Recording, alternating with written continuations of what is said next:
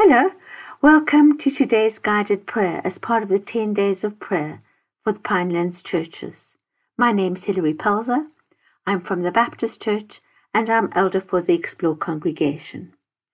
I want to invite you to pause this right now, and this is my sound for pause, and to either mark this recording as unread until you have time to pray, or go and find your Bible, a pen, and your journal, and then go to your music service provider or to YouTube and find the following two songs.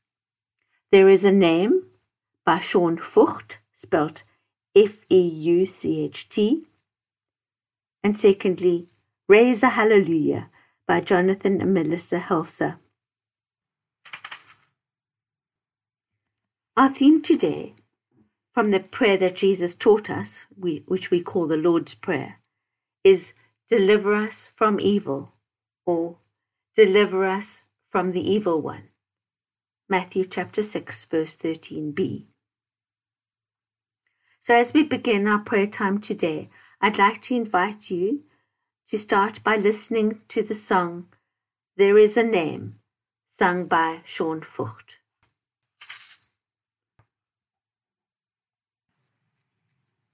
Let's pause in His presence. Come, Holy Spirit.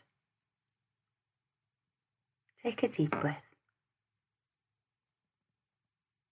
Thank you, Father, for loving us so much and for showing us how much you love us by sending Jesus.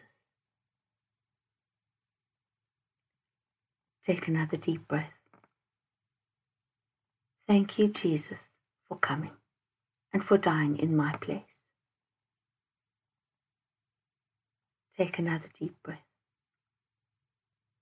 Thank you, Holy Spirit, for revealing the love of the Father to me and to us. Take another deep breath. Just become aware of the presence of Father God, of Jesus, of Holy Spirit. Come, Holy Spirit, and lead us out as we pray today. Thank you, Father God, that you've exalted Jesus to the highest place and given him a name that is above every other name. And we acknowledge that you, Jesus, are King of Kings and Lord of Lords. And we give you glory, Father God. Thank you that when Jesus was raised from the dead, you exalted him to your right hand in the heavenly realms, far above all rule and authority, power and dominion, and every other name that is invoked, not only in the present age, but also in the age to come. And thank you, Father, that you've placed all things under his feet and appointed Jesus as head over everything. Thank you, Father, that because of your great mercy, you've made us alive in Christ.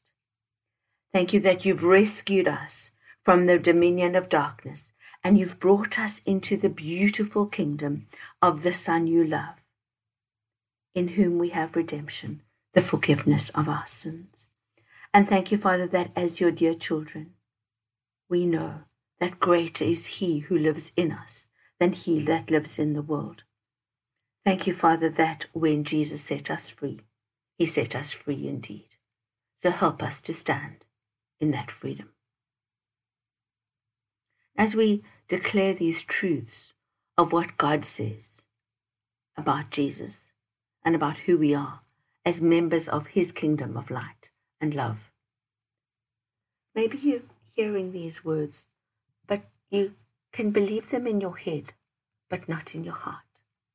And so I'd like to ask you in a minute to pause the recording and ask God these questions. Where did I learn the lie that God doesn't want to deliver me from evil, or that he can't deliver me from evil? What fear do I have that makes me not trust him or feel that he's not trustworthy?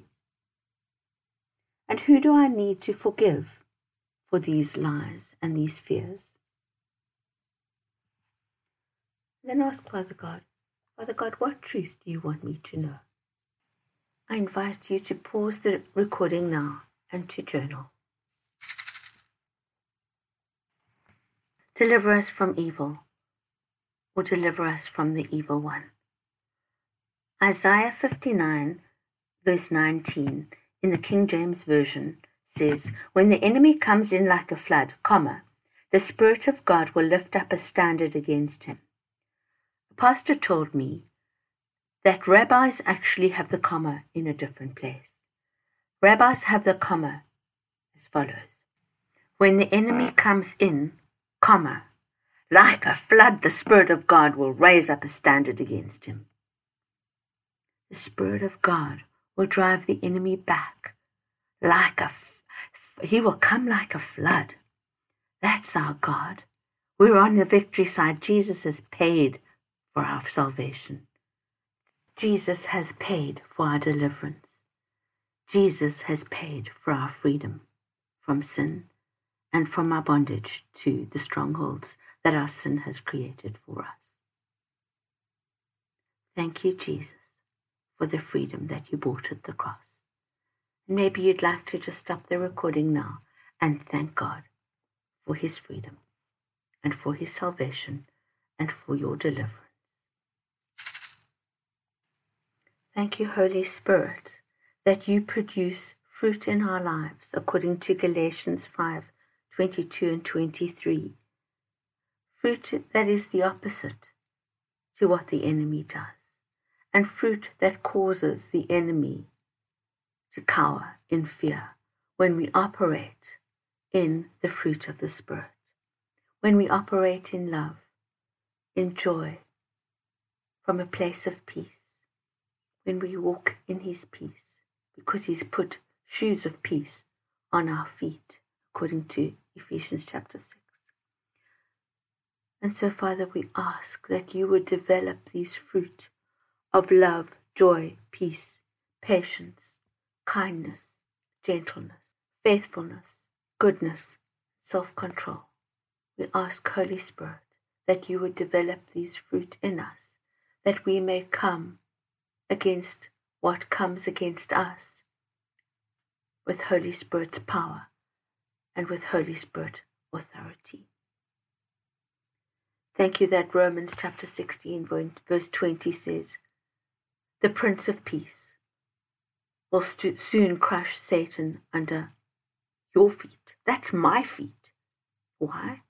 Because I walk in the shoes of the gospel of peace. So thank you, Father, for the truth of Ephesians 6, which invites me to stand in those shoes of peace, to walk in peace, to stand against the enemy's schemes, to stand and having done all to stand because I know the truth of who I am as a son or daughter of God, to stand because God's righteousness has been put into my heart in place of my sin, to stand because I have the faith of Jesus as a gift, surrounding me as a shield, to stand because I have salvation thinking, because God has given me the mind of Christ, and because I'm developing the mind of Christ as I spend time in the Word of God, and as the Word of God forms the way I speak. So come, Holy Spirit, and keep growing me to look like Jesus. Keep growing us to be Jesus in the world, so that we can raise a hallelujah wherever we go, knowing the battle belongs to God, and that our weapon is a melody as we come against what comes against us in the Spirit of God, by the Spirit of God. So maybe you'd like to stop the recording now and listen to the song, Raise a Hallelujah, by Jonathan and Melissa Helser. If you'd like to have a look at how the Israelites defended themselves in God's power, have a look at 2 Chronicles chapter 20 and see how the battle belongs to God. And so I bless you in Jesus' name as you stand and allow God to fight for you. Goodbye.